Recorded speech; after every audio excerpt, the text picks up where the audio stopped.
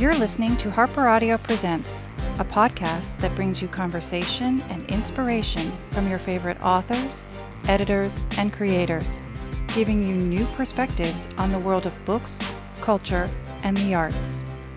We are part of the HarperCollins Presents network of podcasts.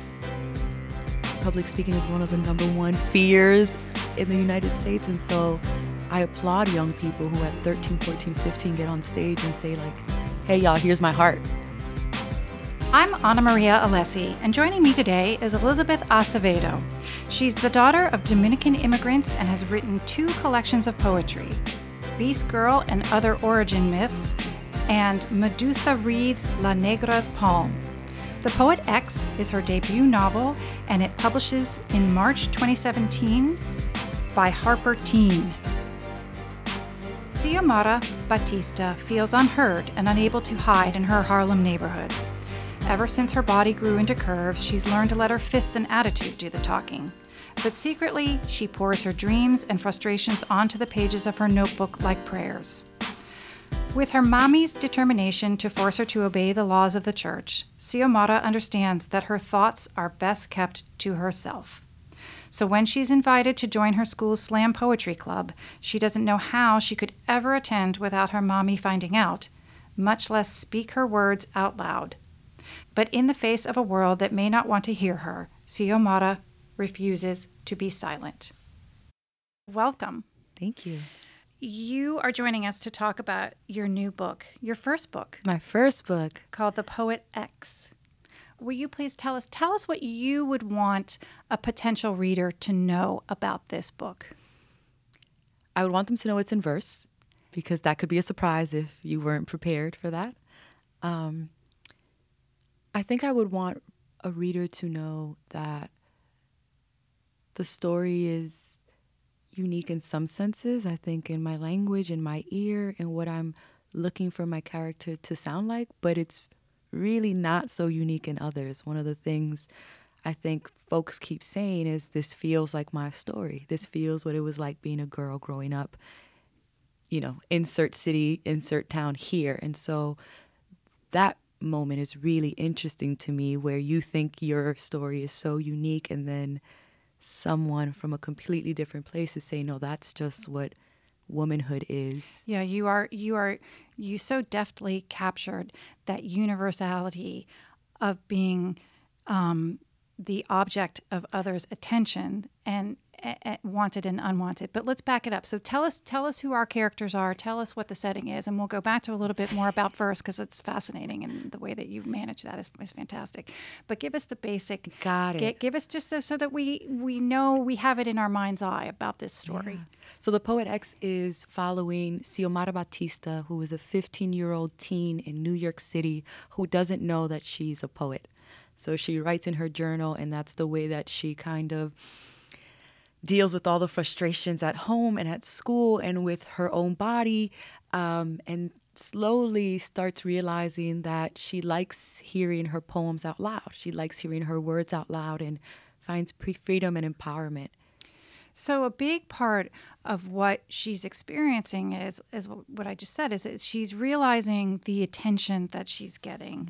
Mm-hmm. At one point, you write a passage about how, where is it? I've got it written. Where it happens, and it happens when I wear shorts. It happens when I wear a dress. It happens whatever. And then the very last line is, it simply never stops.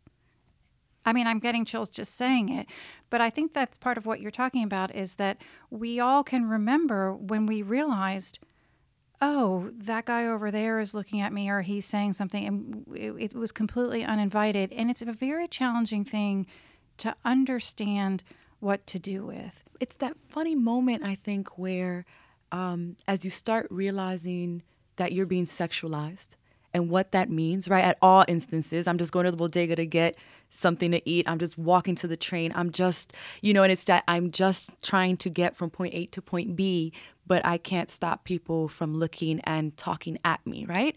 And that, I think that age in particular is difficult, because it's also when you realize you're attractive, or it feels like, oh, I'm attractive, so this is a good thing, but I don't feel good about it. And so that complication, I think, of what you're taught is affirmation, what you have to learn is actually affirmation. And my character is struggling with that. She looks at boys and wants to see them. She just doesn't want them to see her, or to only see, how well developed she is. Part of this this book was her learning what her words could be, and her words becoming the fist that she had used up until that point, because now she's at an age where you can't just fight every man who says something.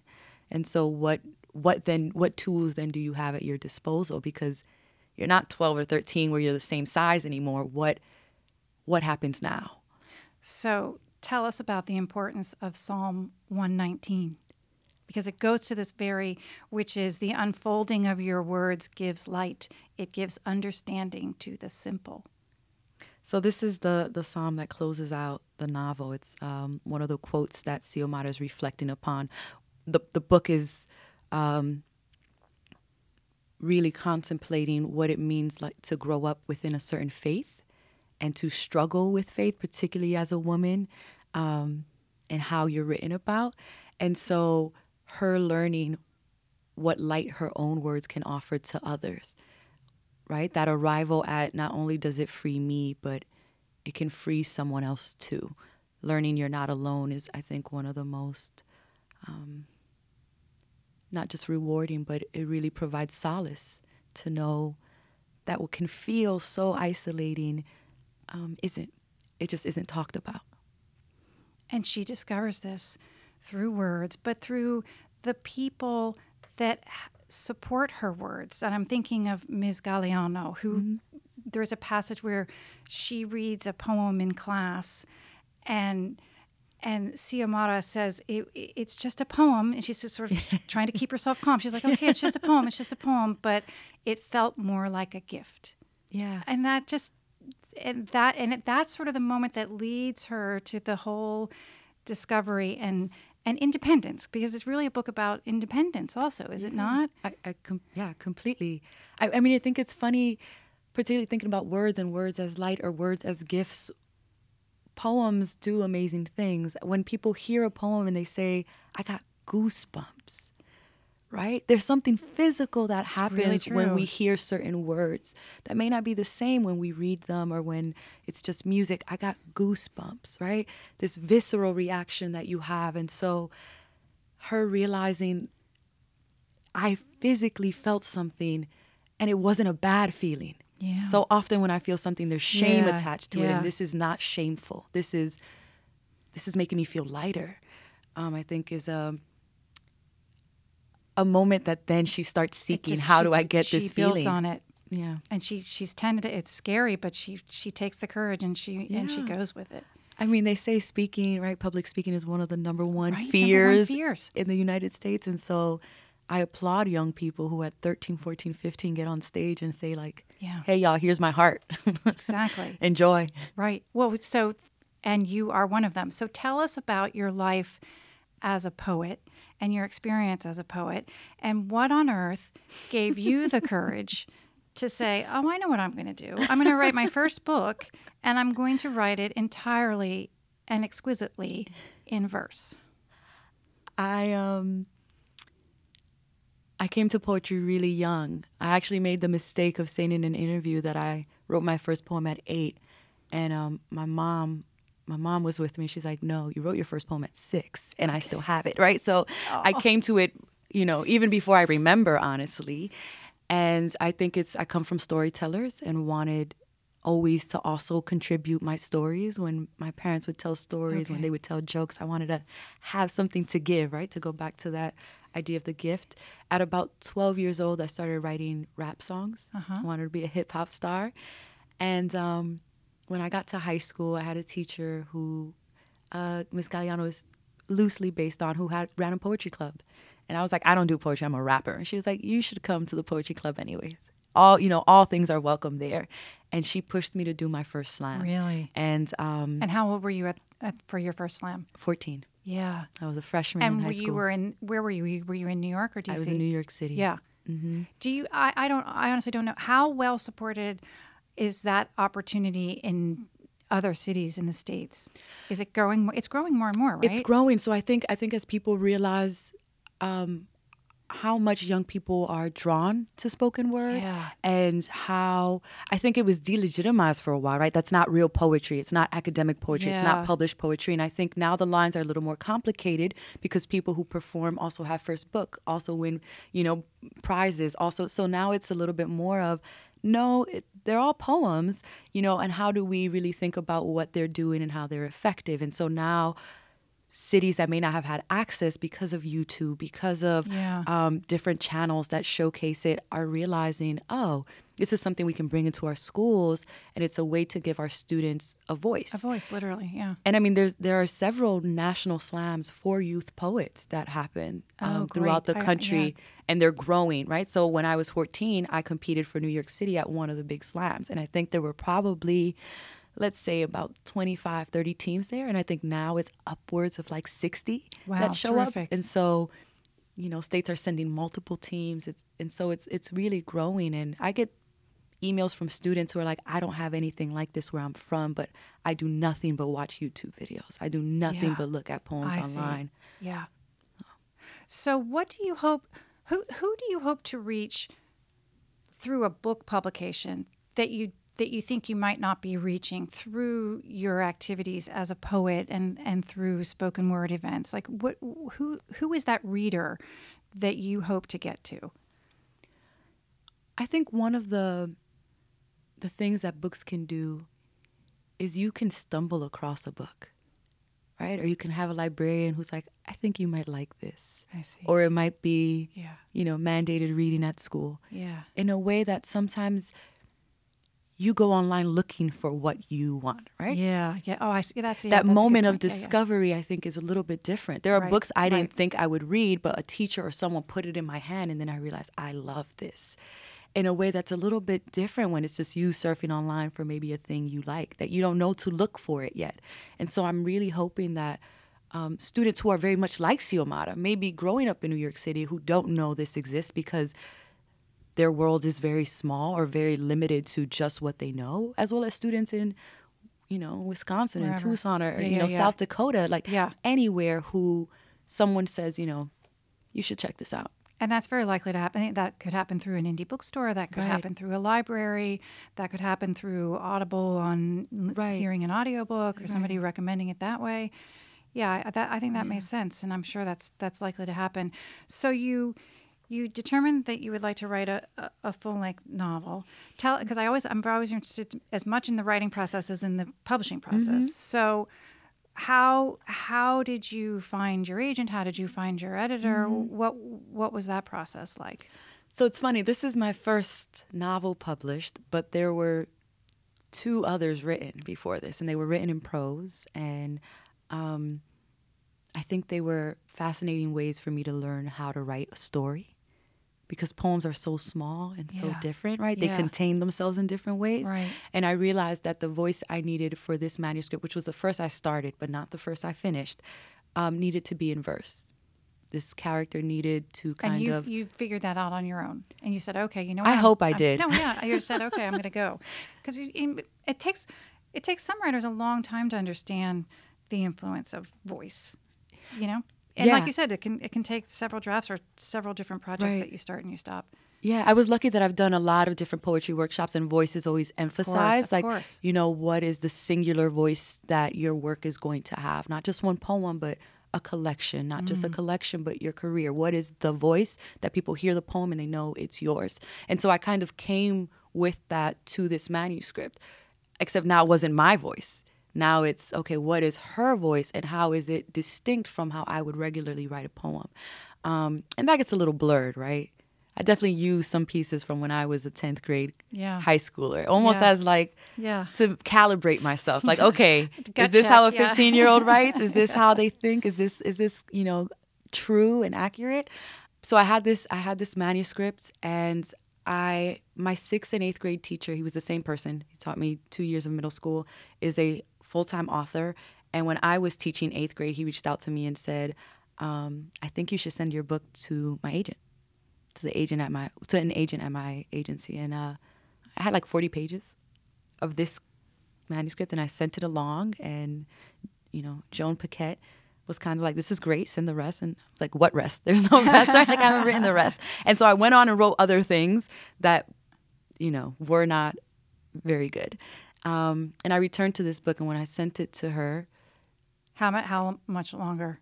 It took her a month to ask for the full, and then about a month later to get back to me. So pretty quick for that's very for quick, a lot of agents. But it was, how long did it take you to sort of go back to it and then get it enough to send her the full? When I decided to go back to it, I went back to it with a vengeance. I went that back right? in Tell January, and by February No. I had it done, and then I sent it to her at the beginning of March. So I had beta readers, and I was working on this. I mean, I toured full time. So I would go do a full performance, come back to my hotel room and work for hours, get it done, revised it within like a week, revised it a second time after beta readers. I was not playing. Once I really had my head set, like, I'm gonna get a publishing deal this year, which was like a, lofty goal. I didn't know if that was true, but I just kind of was like, I'm going to put blinders on and go for it. And, I sent it in March. I was her client in April, and the book sold first week of June. So that's somewhat remarkable. That's something. That's completely remarkable. It's a whirlwind. It was a whirlwind. Tell me a bit about the beta readers. Who were they? So one was my teacher, my former teacher, who's been writing for a long time now, and I think just has a great sense of story. And then there was a woman I met at a conference who's also Dominican-American, working on her first manuscript as well, was a journalist prior to being a novelist. And so a completely different style of writing, but culturally really got it. So I was trying to get diverse readers who were going to find the nuances, and none were poets. So kind of seeing like, will this work? I sent it afterwards. So after I already had the publishing deal, I was kind of like, all right, y'all. I got this publishing deal. Tell me what you think. But regardless of what you say, are these poems? It's on sale in the summer. Oh, less that and more. I didn't want to second guess my voice too much. I was looking more for, plot and character development, and I wanted more fiction writers. And so after then I wanted more, let's look at language, let's look at word choice, let's look at structure. But I didn't want that to get ahead of the story, at least initially. I see. And how I hear authors talk about receiving that edit letter once they have submitted and they've joined their editor. What was that experience like for you? Does Rosemary write a mean edit letter? Oh my God. Don't worry, she's not listening. You don't have to, Rosemary is the sweetest, just the absolute sweetest. Even in her letters, it's just like, just so sweet. And so I remember getting the letter, and Rosemary actually said that it was a pretty short letter. She's like, they're usually longer than this. So I have no frame of reference except for the one she sent me, but she thought it was in pretty good shape initially. And I was okay with getting a really long one, right? Like, this was great news, but the way that we sat with it and how many rounds we went through it, even after that, I was kind of like, is it right? Like, can we look at it one more time? Rosemary's great about like, all right, let's give it another pass. Just really making sure that it was as precise and as, I don't know, real. I just want it to be real. Yeah, it is. It reads that way. It reads so real. But it's so real, as you say. It's so specific and yet so universal. That's what's such the beauty of it is. And how was your cover process? Oh, it was so good. I mean, I'm so lucky with my team here, and Rosemary just keeps me like abreast of every situation. So I got to see the designers that were like the finalists, and I got to give my input, and then I got the sketches and I got to see and be a part of every bit of the process. And so for me, it felt like these beautiful sneak peeks. Like whenever I get emails from like Rosemary or Courtney, I'm like, yeah, like cover info. And I'm just delighted. I think the cover is beautiful. I think the girl on the cover, like Xiomara, is beautiful. I think her hair and the hummingbirds and all of the pieces that were pulled from the poems to actually be the face of the book just feels so right, Now, I do something with authors where I sort of crib from the Proust questionnaire. But I add as a writer at the end of the questions. So here I'm going to ask you a few questions. Okay. To what faults do you feel the most indulgent as a writer? This can be your I love any slang. kind of, you love slang? I love voiced, like really voiced dialogue. And so I have to remember, like, is this going to age well? But I'm just like, it's such a good word. What turns you off as a writer? I don't like jam-packed endings. Oh. Like when it feels do you like mean? there's so much action trying to be tied off Tied up. in 10, 15 pages. And I'm like, we could have like eased that a little bit more. I'm okay with a slow burn. That's a really interesting answer. I love that answer. What is your favorite virtue as an author?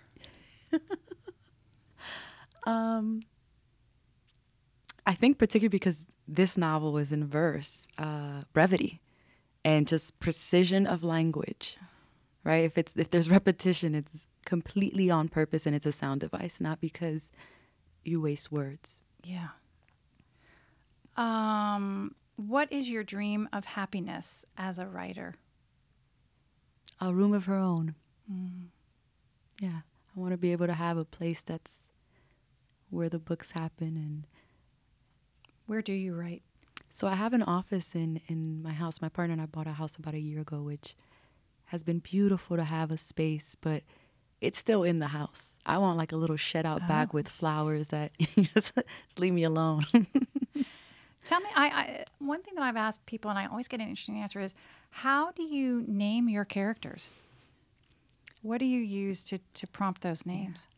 I use experience. Yeah. So names that I love from girls I knew growing up or guys I knew growing up or family members that I don't see in books because they're probably hard to pronounce or to spell. And so those are the names I want.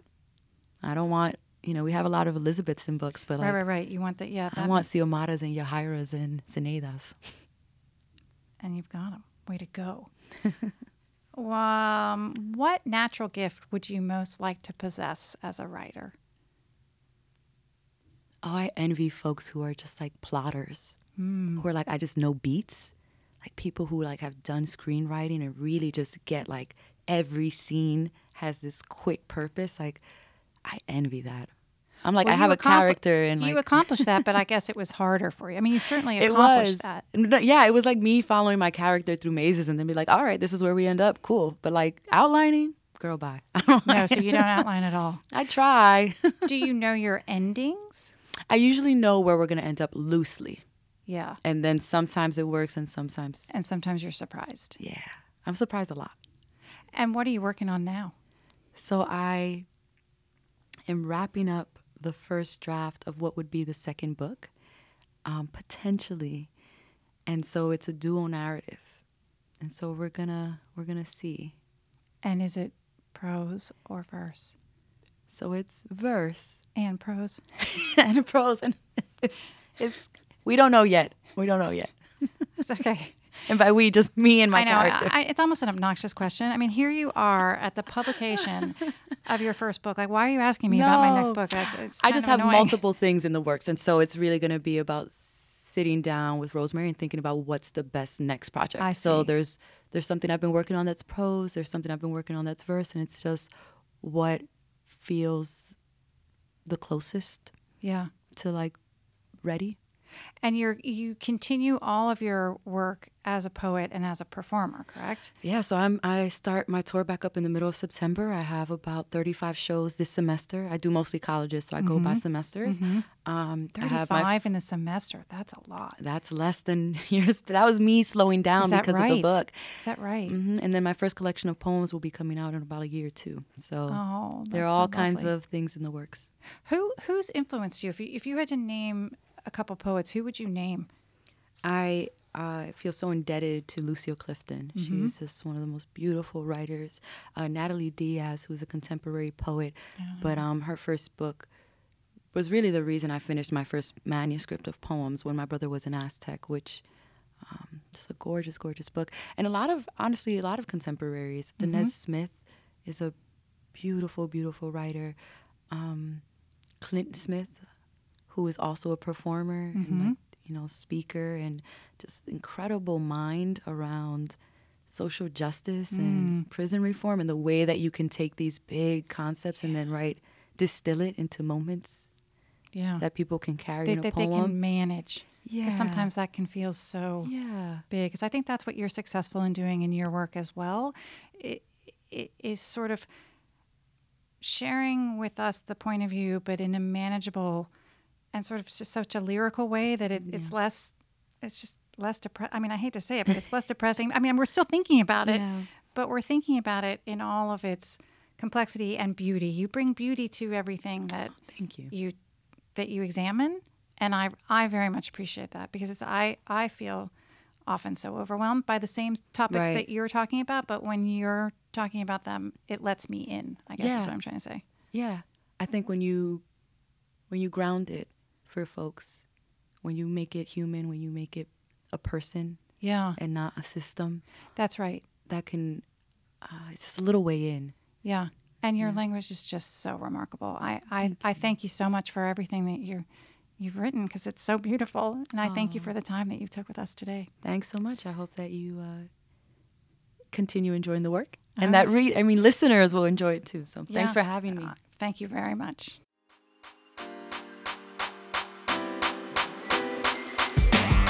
Thanks for listening.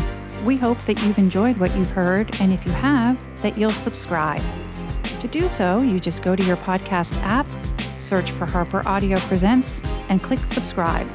That way, you'll never miss a conversation of publisher plus author plus microphone.